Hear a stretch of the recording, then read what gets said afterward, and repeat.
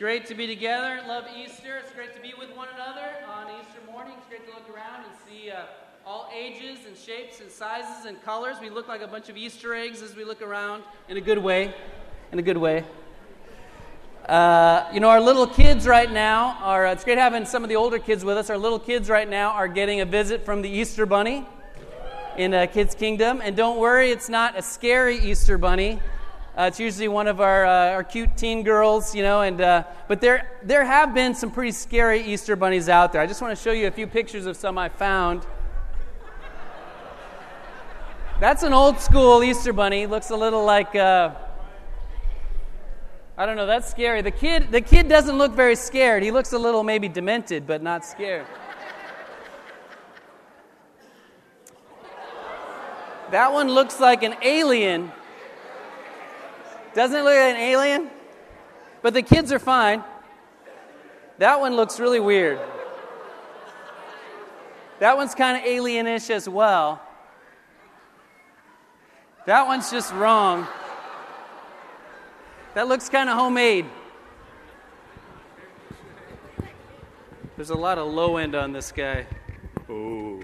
It's like a storm is coming. Okay, this one looks like something from Star Wars a little bit, doesn't it? Look like Chewbacca. This one, that's another just creepy one. It's like if Nightmare Before Christmas, this is Nightmare Before Halloween, Nightmare Before Easter or something. Kind of brought in Easter. This one, I like the kid on this one. The Easter Bunny's just smiling with those Easter Bunny teeth, but the kid is like, I want out of here. This one I like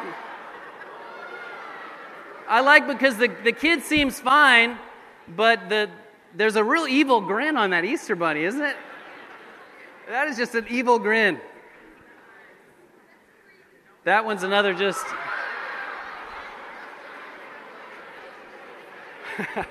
I suppose that one's not as much scary as it is ugly. It's just an ugly Easter bunny. That one's really ugly too. I gotta move through these here. That one, I like that one because it looks like the Easter bunny is trying to eat the children.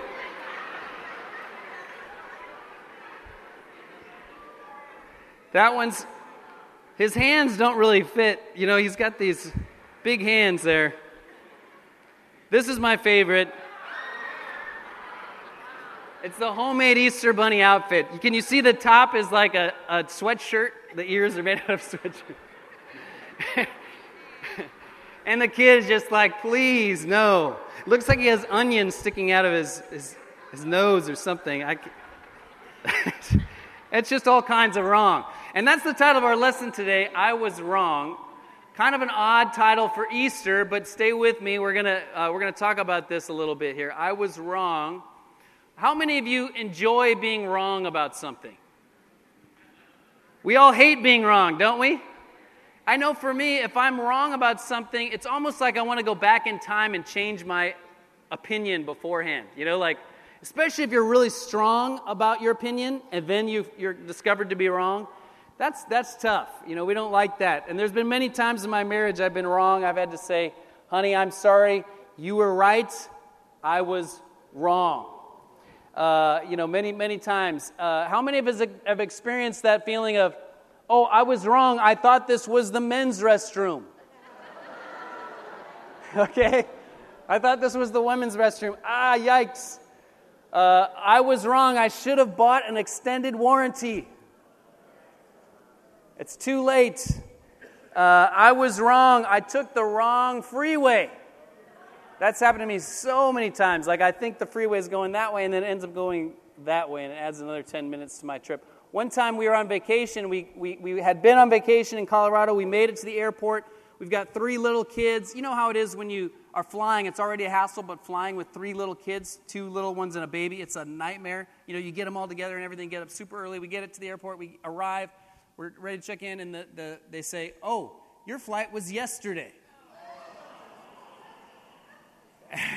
And there's just that feeling, 5 plane tickets, reschedule fee, oh, I was wrong. I hate being wrong.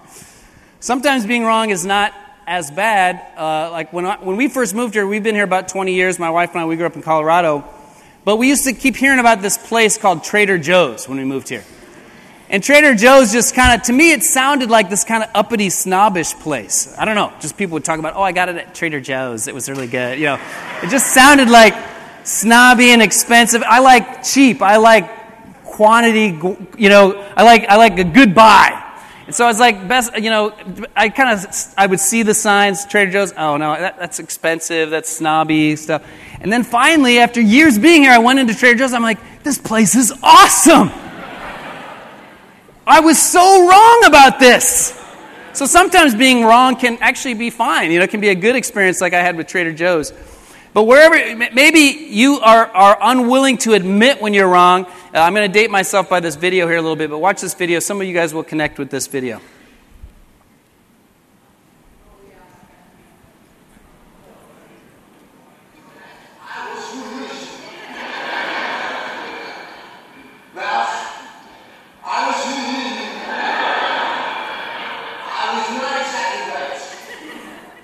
I was not exactly right. He's unwilling to say I was wrong, and maybe that's you. We're going to talk about being wrong about Jesus today. There's a lot of people through history that have been wrong about Jesus. And so many people, everybody agrees that he existed. Everybody agrees that he was an actual historical figure. You know, because besides the Bible, there's all these other historical references. There's more historical documentation for the person of Jesus than any other figure in history. And all of history has been changed by Jesus. Our calendar, is based on this one individual. So everybody believes he existed. But it's what is the truth about who he was? Was he a prophet? Was he a good teacher? Was he a madman? Was he the Son of God? What is the truth about Jesus? And there's a lot of people that have a lot of opinions about who Jesus was. And it was the same back in his time. At one point, he asked his followers, what are people saying about me? And they said, they say all these different things. And then he said to them, what about you? Matthew 16. Who do you say I am? And that's an important question to evaluate. Evaluating what you believe about Jesus is a really, really important question. Because like I said, all of history hangs on this one individual. So it's not a wise idea to go, well, I don't know. I mean, I don't know. Maybe he was this, maybe he was that. Yeah, everybody kind of likes some of the things he had to say. But we're here today because we believe he was actually the Son of God and that he actually rose from the dead. And that's why his followers for the last 2,000 years have been gathering every Sunday. I don't know if you knew that. That's why people go to church on Sunday, because that was the day of the week that they saw the empty tomb. So 2,000 years of history support the fact that the tomb was empty. And Easter, today, what we celebrate is especially that particular Sunday after Passover. That's the Sunday when he died, was buried, and then the tomb was empty and he rose from the dead. So that's what we believe. Now, you don't have to decide right now what you believe about that, but it is something you ought to investigate. What do you really believe about Jesus? There were people back in his day that thought all kinds of different things about him. And there's a couple prominent people that were wrong about Jesus and then changed their opinion. One of them was Paul. Paul was a leading religious guy in his community, and he came from a well-known family. He was trained by the very top-notch teacher in all of Israel. It would be like somebody who went to Harvard. In our time, like that's a pretty prestigious school. I'm not saying Harvard's the best school, so stay with me if you like another school. But I'm just saying it's that kind of feeling that Paul had. He was a top-notch guy. And he made a career out of not believing Jesus was the Son of God and not believing that he rose from the dead. So it'd be like a guy today who their whole career, you see them on the talk shows and they go on the Daily Show and they write books, and their whole career is based on the fact that they don't believe the Bible's true or they don't believe Jesus rose from the dead. That's kind of where Paul was. And yet he totally changed because he had an encounter with the risen Lord. And not only did he change his view, he became the leading figure in starting churches. And he said that understanding I was wrong motivated me to work harder than anybody else. And so he planted all these churches and he wrote all these letters, and we're still benefiting from the work that he did because he changed his opinion. And this is what he wrote in one of his letters to a church in Corinth, which was a Greek city back then. He says this, and what this is, what scholars believe is this section of Scripture is a creed that he's quoting. And this is very early. This is a creed that's from within 3 to 5 years of Jesus' actual resurrection. So it's not like the resurrection was made up and kind of came in being circulated way later. This section of Scripture is dated from within about 5 years of Jesus' resurrection. We'll talk more about that. But he says this, "For what I received I passed on to you as of first importance, that Christ died for our sins according to the Scriptures, that he was buried, that he was raised on the third day according to the Scriptures, and that he appeared to Cephas," that's another name for Peter, that's his actual name, "then to the 12. After that, he appeared to more than 500 of the brothers and sisters at the same time, most of whom are still living, though some have fallen asleep." So these are witnesses that are credible. They're still alive. You can go and ask them. "Then he appeared to James," verse 7, "then to all the apostles, and last of all, he appeared to me." So that's Paul. We're not going to look at Paul today, but we're going to look at somebody he mentions here, and that is James. We're going to look at James. And if you turn with me over to Mark 3 in your Bible or your phone or whatever you got there, I'm going to put some stuff on the screen, but it'd be good if you turn there as well, because we're going to dig in. We might look at a couple verses that aren't on the screen. And before we open the Bible, let's pray. God, thank you to be able to be here this morning. Thank you to be able to worship you and sing about you and praise you in song. Thank you for all that you are and all that you do and all that you mean to us. And thank you for Jesus and how we can know you through him, and that we can know him through those that wrote about him and those that experienced him and those that witnessed his resurrection. I pray that you'd be with us as we open your word right now, that you would speak to us, that your Holy Spirit would speak to each one of us, and it's in Jesus' name we pray. Amen. Now, a little background, be turning to Mark 3, a little background about James before we dig into the verses here. James was the physical brother of Jesus. We believe he was his half-brother because Jesus was born of a virgin. So James grew up with Jesus. And just think about yourself for a second. What would it take for your brother to convince you he was the Son of God? So James didn't believe in Jesus. So even though he grew up with Jesus, the Son of God, he didn't believe in him. So he was not counted among his followers. He was not one of his disciples. He was not there at the resurrection, first resurrection viewings. He was not there in the Last Supper. He was not there when Jesus, he was not there because he didn't believe in Jesus. He was not one of his followers. But something changed. That last verse says, Jesus appeared to James. And what happened is, after the resurrection, James becomes one of the most prominent of the early leaders of the Christian church. He becomes the leader of the church in Jerusalem. The book of Galatians and the book of James are the two earliest books in the Bible, in the New Testament. They were written first after Jesus. And James is a book that James, the brother of Jesus, wrote. And Galatians is a book that Paul wrote, the other skeptic we were talking about.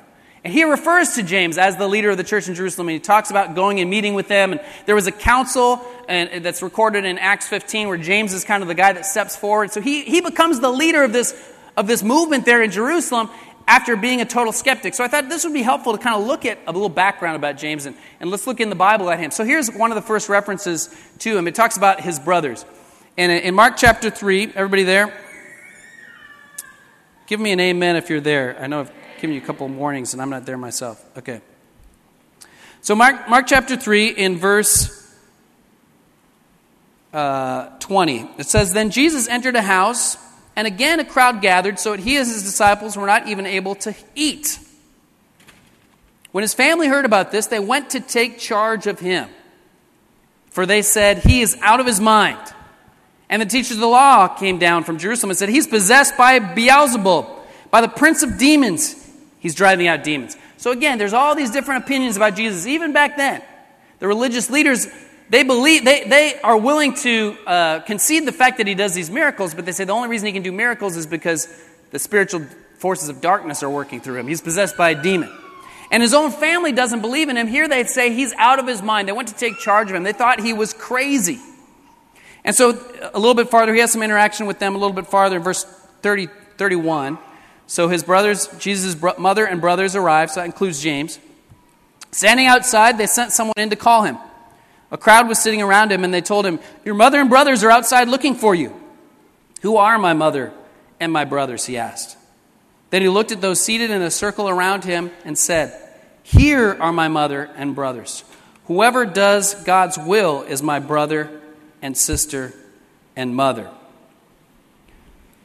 Now, his family, were they wrong-intentioned? No, I mean, they wanted to help him. I'm sure they loved him. He's their brother. He's their son.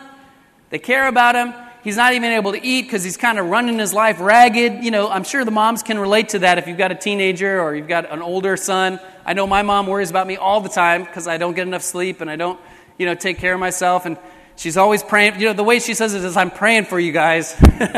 But I know it's like, I'm trying not to worry about you guys is what she's... And so they were concerned about him. It was well-intentioned, but they were wrong. They were well-intentioned, but they were wrong. They had good motivation, but they didn't understand what he was doing.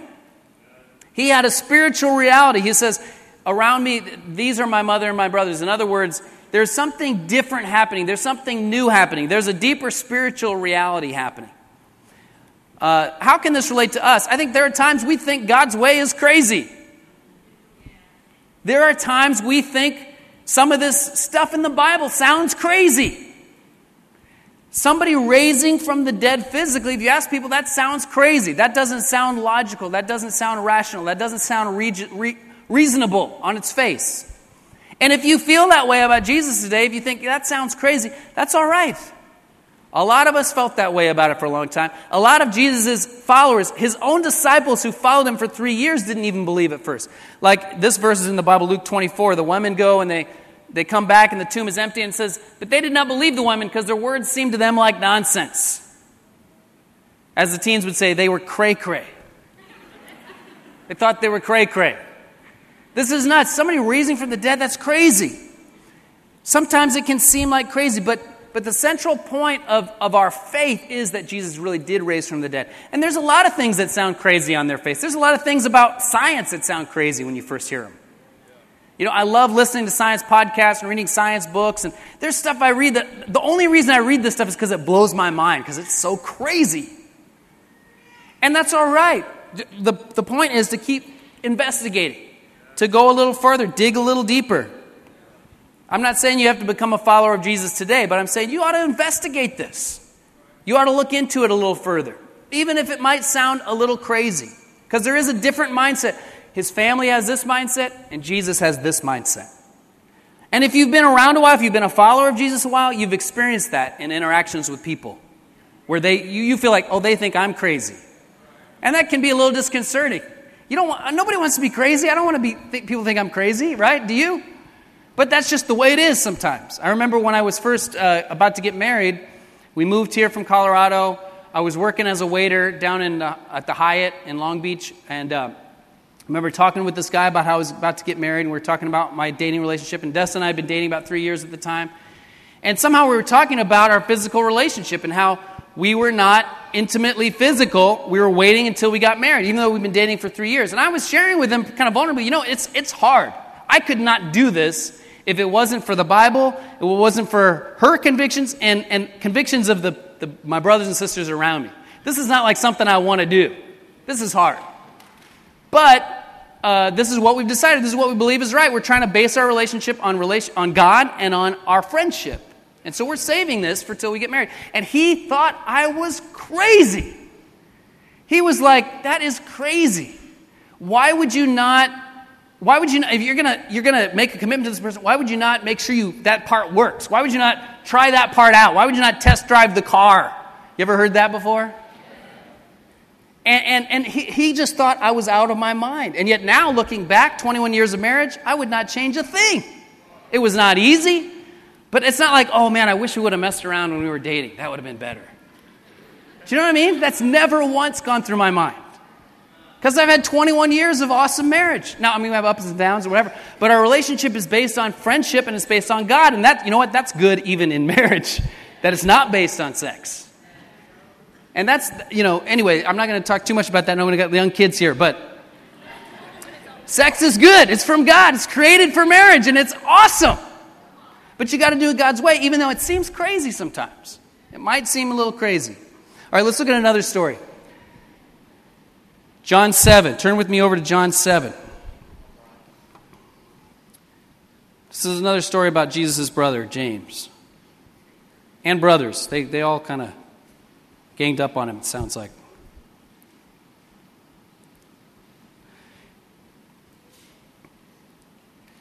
Give me an amen if you're there.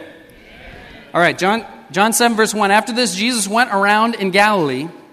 He did not want to go about in Judea because the Jewish leaders there were looking for a way to kill him.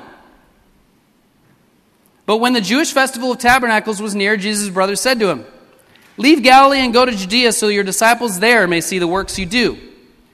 No one who wants to become a public figure acts in secret. Since you are doing these things, show yourself to the world." For even his own brothers did not believe in him. Therefore Jesus told them, "My time is not yet here. For you any time will do. The world cannot hate you, but it hates me because I testify that its works are evil. You go to the festival. I'm not going to this festival because my time is not yet fully come." After this he stayed in Galilee. However, after his brothers had left for the festival, he went also, not publicly, but in secret. And then it goes on. At the festival, the Jewish leaders were watching for Jesus, asking, "Where is he?" Among the crowds, there was widespread whispering about him. Some said he's a good man. Others replied, "No, he deceives the people." Again, it's the same thing as nowadays. People are saying all kinds of things about Jesus. But do they really know? Again, were his brothers well-intentioned? Do you think? I think so. I mean, I think they honestly were like, "Hey, you got this little Messiah thing going, here's what you ought to do. Yeah, you ought to, your marketing strategy is horrible. You're kind of hanging out here in Galilee. Nobody who wants to be any public figure stays here in Galilee. This is like nowhere. You ought to go to the festival. You ought to show, I know you can do some of these kind of tricks that you do. They're pretty cool, You got your guys that follow you around and you do the tricks. Why don't you go do that in Jerusalem?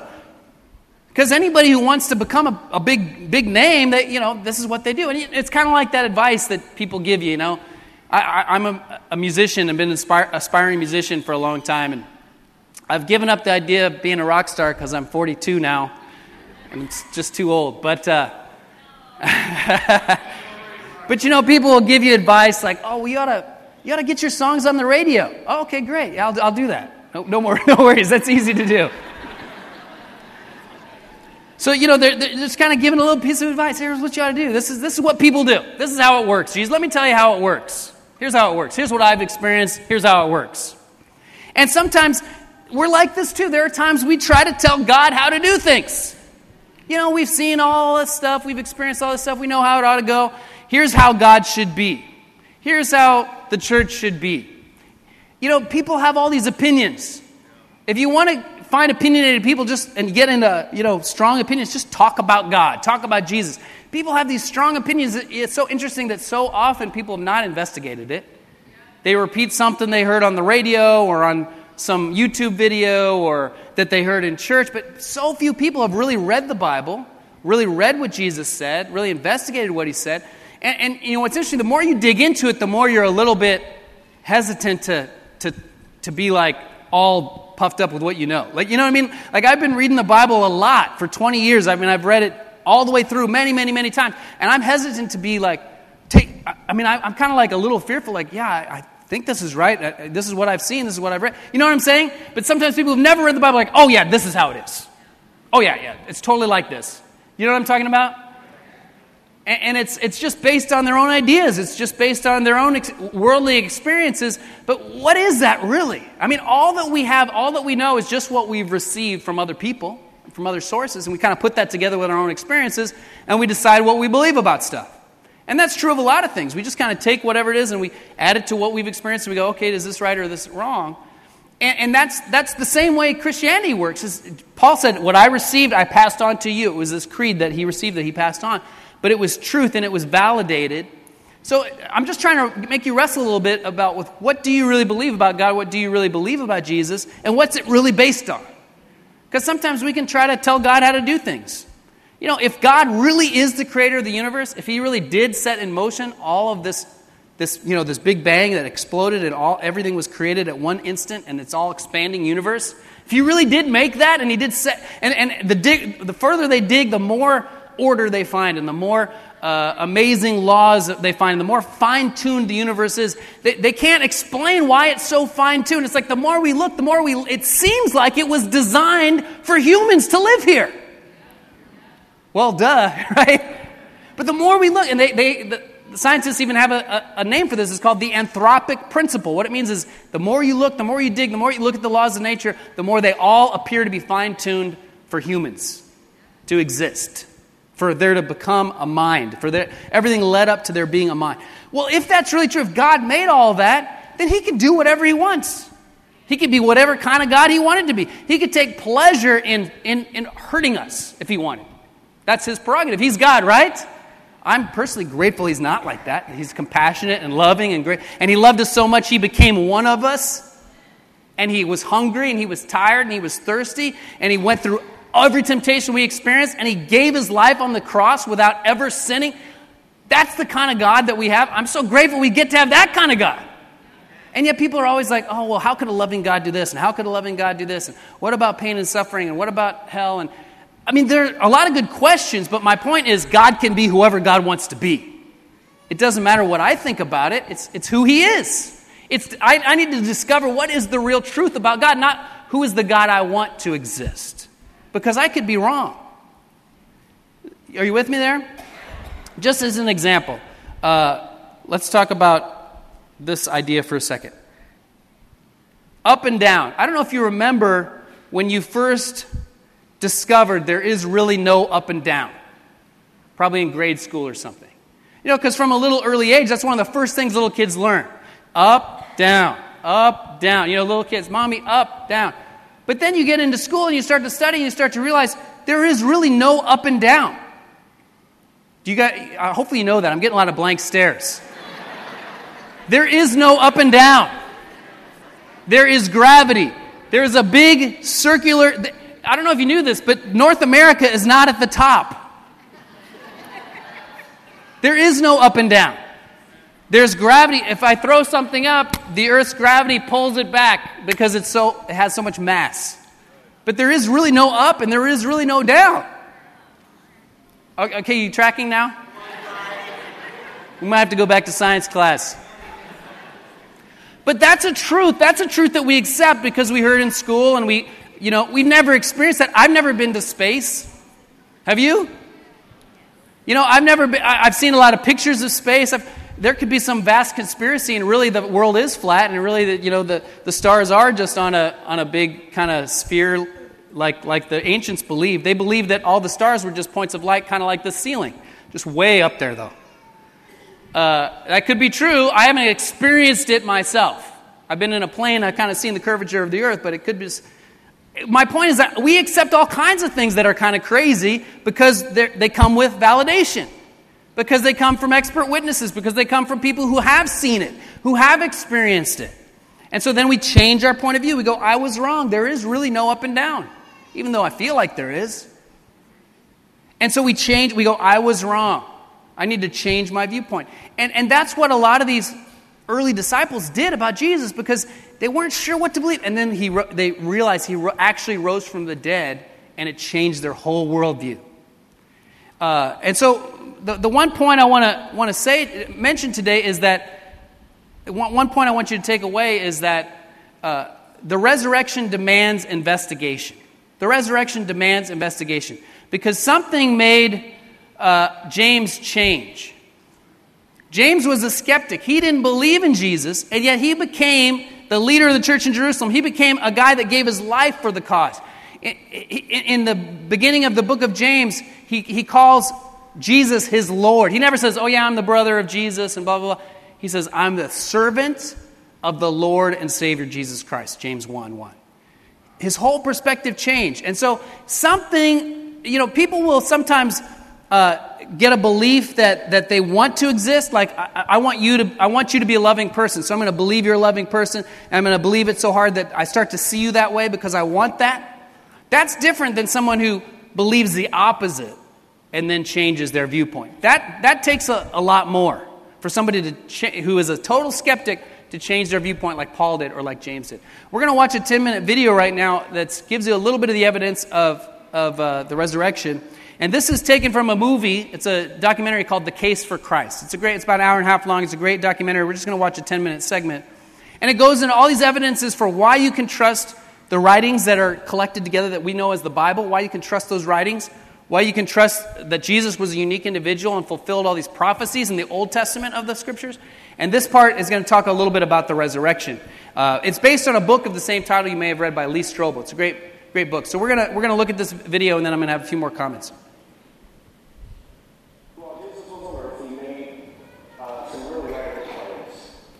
claimed to be the uniquely divine servant of God, and he claimed that the only way that we could get to God would be through him. Now, I submit to you that if one of your professors made some claims like that, you would think that he or she was a few French fries short of a Happy Meal. Those are some really audacious claims. Well, a lot of Jesus' friends responded to him the same way that you or I would respond to someone making his claims today. Oh, yeah, pal? You really think that's who you are? Well, tell you what, why don't you show it to us? Why don't you give us a sign? Show us a miracle or something. And Jesus said, well, I'll give you one miracle, one sign, my resurrection from the dead. The resurrection of Jesus really is the pivotal event of history. Anybody can claim to be the Son of God, as Jesus clearly did. The question is, can you back it up? What evidence is there to support your claim? What credentials do you have? And if Jesus really did return from the dead, that's excellent evidence that he is who he claimed to be, the one and only Son of God. To weigh the validity of Jesus' resurrection, we must first consider his death. Many skeptics have proposed that Jesus merely fainted on the cross, or was drugged, and later escaped as part of the conspiracy. By contrast, the four gospel narratives collectively describe the events of his public being, death by crucifixion, and burial. Pilate had Jesus flogged and handed him over to be crucified. Mark 15:15. Chances of surviving crucifixion were extremely bleak. Crucifixion and the tortures that normally preceded it was the worst way to die in antiquity. A person was scourged to the point usually that their intestines, arteries, and veins were laid bare. And then after that, a person was dragged out where they were impaled to a cross or a tree, and then left hanging there in excruciating pain. In fact, the word excruciating comes from the Latin, out of the cross. Jesus was being tried and executed as a rebel leader. Now, in the Roman army, if you were responsible for looking after one prisoner of war, even if he was a rather insignificant prisoner of war, if you let him get away, your life would be forfeit in place of his, and life was very cheap. If you were looking after the execution of a rebel leader, and you let him get away, you're in deep trouble. Yeah, you're not going to go back home to your wife and kids. No way, game over. The Romans were very, very good at killing people. They specialized in it. They prided themselves on it. Perhaps the most definitive statement of Jesus' death at the hands of the Romans is recorded in the Gospel of John. One of the soldiers pierced Jesus' side with a spear, bringing a sudden flow of blood and water. John 19:34. Medical experts have concluded that this account from John, an eyewitness of crucifixion, is evidence that as he suffocated on the cross, Jesus' heart had ruptured. There came a rich man from Arimathea named Joseph. Joseph took the body, wrapped it in a clean linen cloth, and placed it in his own new tomb that he had cut out of the rock. Matthew 27:57-60. All four Gospels tell us that Jesus was buried in the tomb of Joseph of Arimathea. That's a remarkable statement, and certainly a historical statement. The evidence for that is, first of all, Joseph of Arimathea is identified as a member of the council, the Sanhedrin, that condemned Jesus. The presence of Joseph of Arimathea in the empty tomb narrative indicates that this is a historically reliable account of what really happened. His name would have been known to people in those days, very much like a United States Senator would be known today.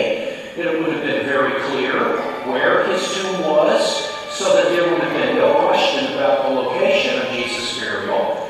It also, I think, indicates that the burial account of Jesus could not have been made up. It is highly unusual to find that the person who alone has the courage to go to Pilate and give Jesus an honorable burial is not members of his family, faithful disciples who followed him to the end. Instead, it is a member of the Jewish Sanhedrin, the very high court, all of whom, Mark says, had condemned Jesus of Nazareth to the cross. The fact that it is Joseph of Arimathea who is the person responsible for giving Jesus an honorable burial is an awkward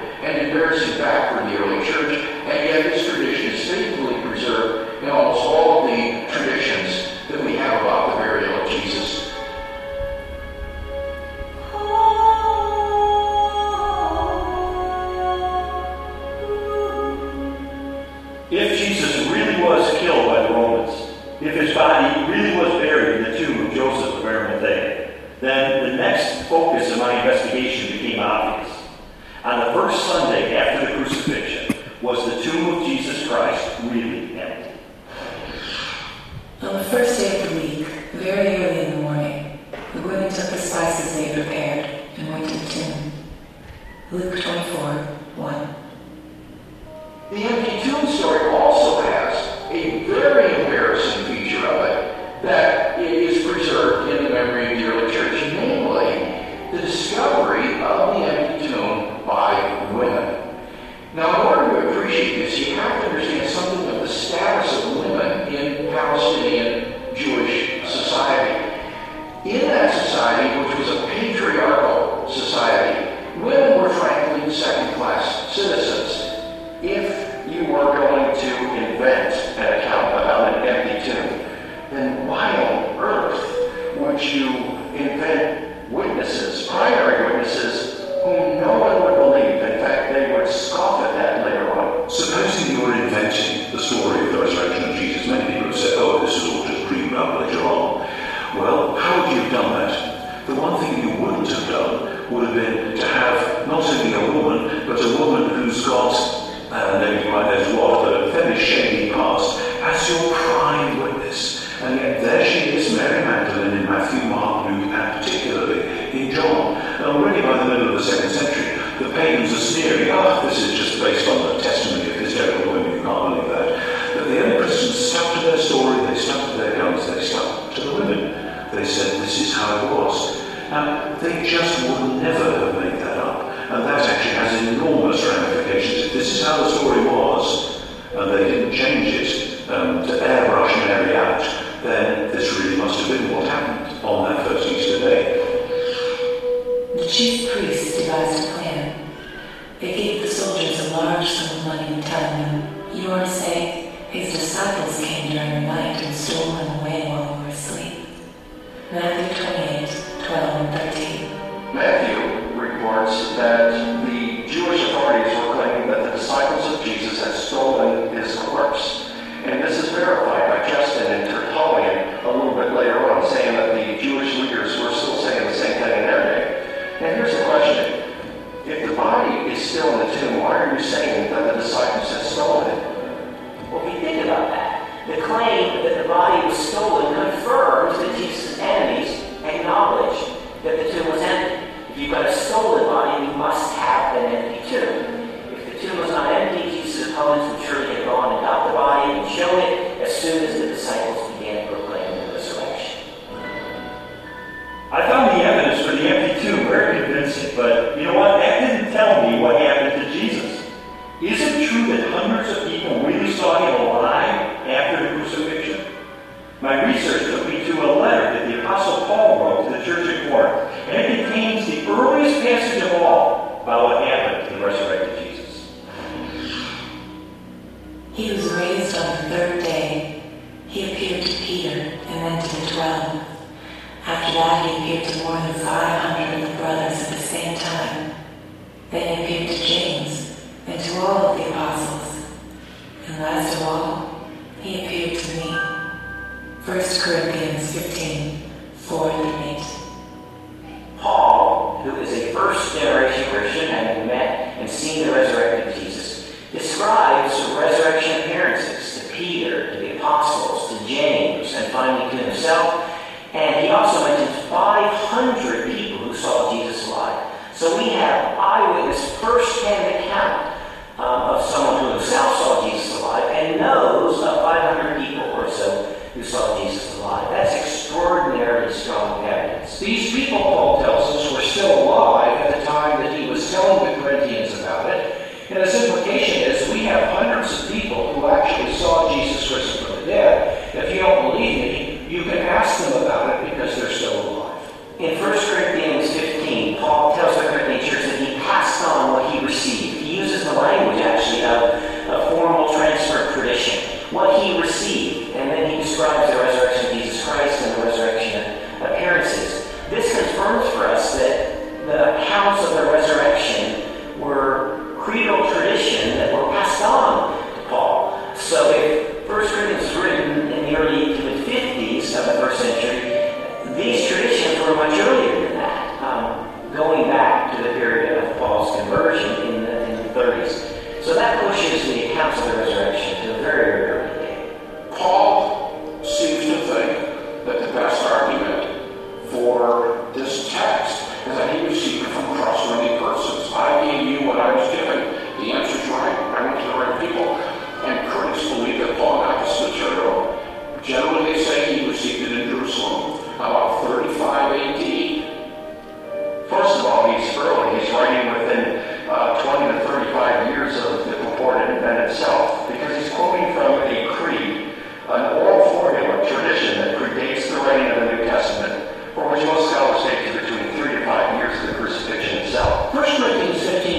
7 provides evidence that belief in the resurrection was already present among Jews within 2 to 3 years after Jesus was killed. That means that the resurrection stories aren't something that evolved over 30, 40, 50 years after the crucifixion of Jesus.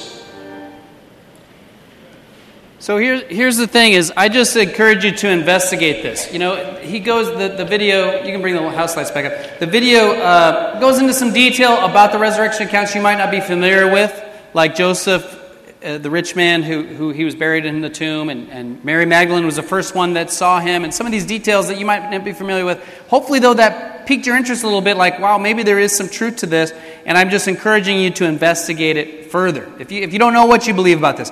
If you believe in Jesus, if you're a follower of Jesus, this is stuff you should know. This should be our testimony to the lost world. Jesus is Lord, and He really did raise from the dead. It's interesting, because if you look at the book of Acts, which is the next book that follows the Gospels, every one of the sermons recorded in Acts, that's the message. Jesus is the Messiah. Why? Because He rose from the dead. You killed Him, but He rose again. God raised Him from the dead. Every one of the sermons in Acts, there's a reason for that, because that's what our faith is based on. We live in a very postmodern world where it's kind of like everything is acceptable, it doesn't matter. The only thing that you can't be is judgmental. That's the only thing wrong. The only bad thing is to pass judgment on anything. Besides that, everything is good. That's kind of our society. Like what's true for you, or what's true for me, or what's true over here, or what's true over there, or what's true up there, or what's true down here. But there is absolute truth. Just like there's absolute truth about the universe, there's absolute truth about gravity, there is an absolute truth about Jesus, who Jesus was. Either He rose physically from the dead or He didn't. They can't both be true. And so you got to investigate that stuff. And if you're a disciple of Jesus, we need to know that stuff, and that should be our message, because the Bible says, be prepared to give an answer for what you believe. You know, all of the early Christians, this transformed them. Like I said, James said this, he was a servant, he's a Lord of the Lord Jesus Christ. He went from being a skeptic, thought God was crazy, thought he should tell him how to do things, to, no, I'm a servant. He's Lord. And that's the same transformation all the early Christians had. I want to read an account of how James died, so we know kind of the end of the story. And then we're going to hear a real-life modern story. Steve and Jackie Marici are going to come up and tell a little bit about what the resurrection means in their life. And we can put a little bit of modern flesh and bone on the idea of how does the resurrection, what does it mean for me and for my life? So listen to this. This is how James died. 62 AD, and James the Just, the brother of Jesus, stands atop the parapet of the temple. Festus, the Roman provincial governor, has just died, and his replacement, Albinus, is yet to arrive in Jerusalem to restore order. The Jewish Sanhedrin sees this opportune time to strike against its enemies.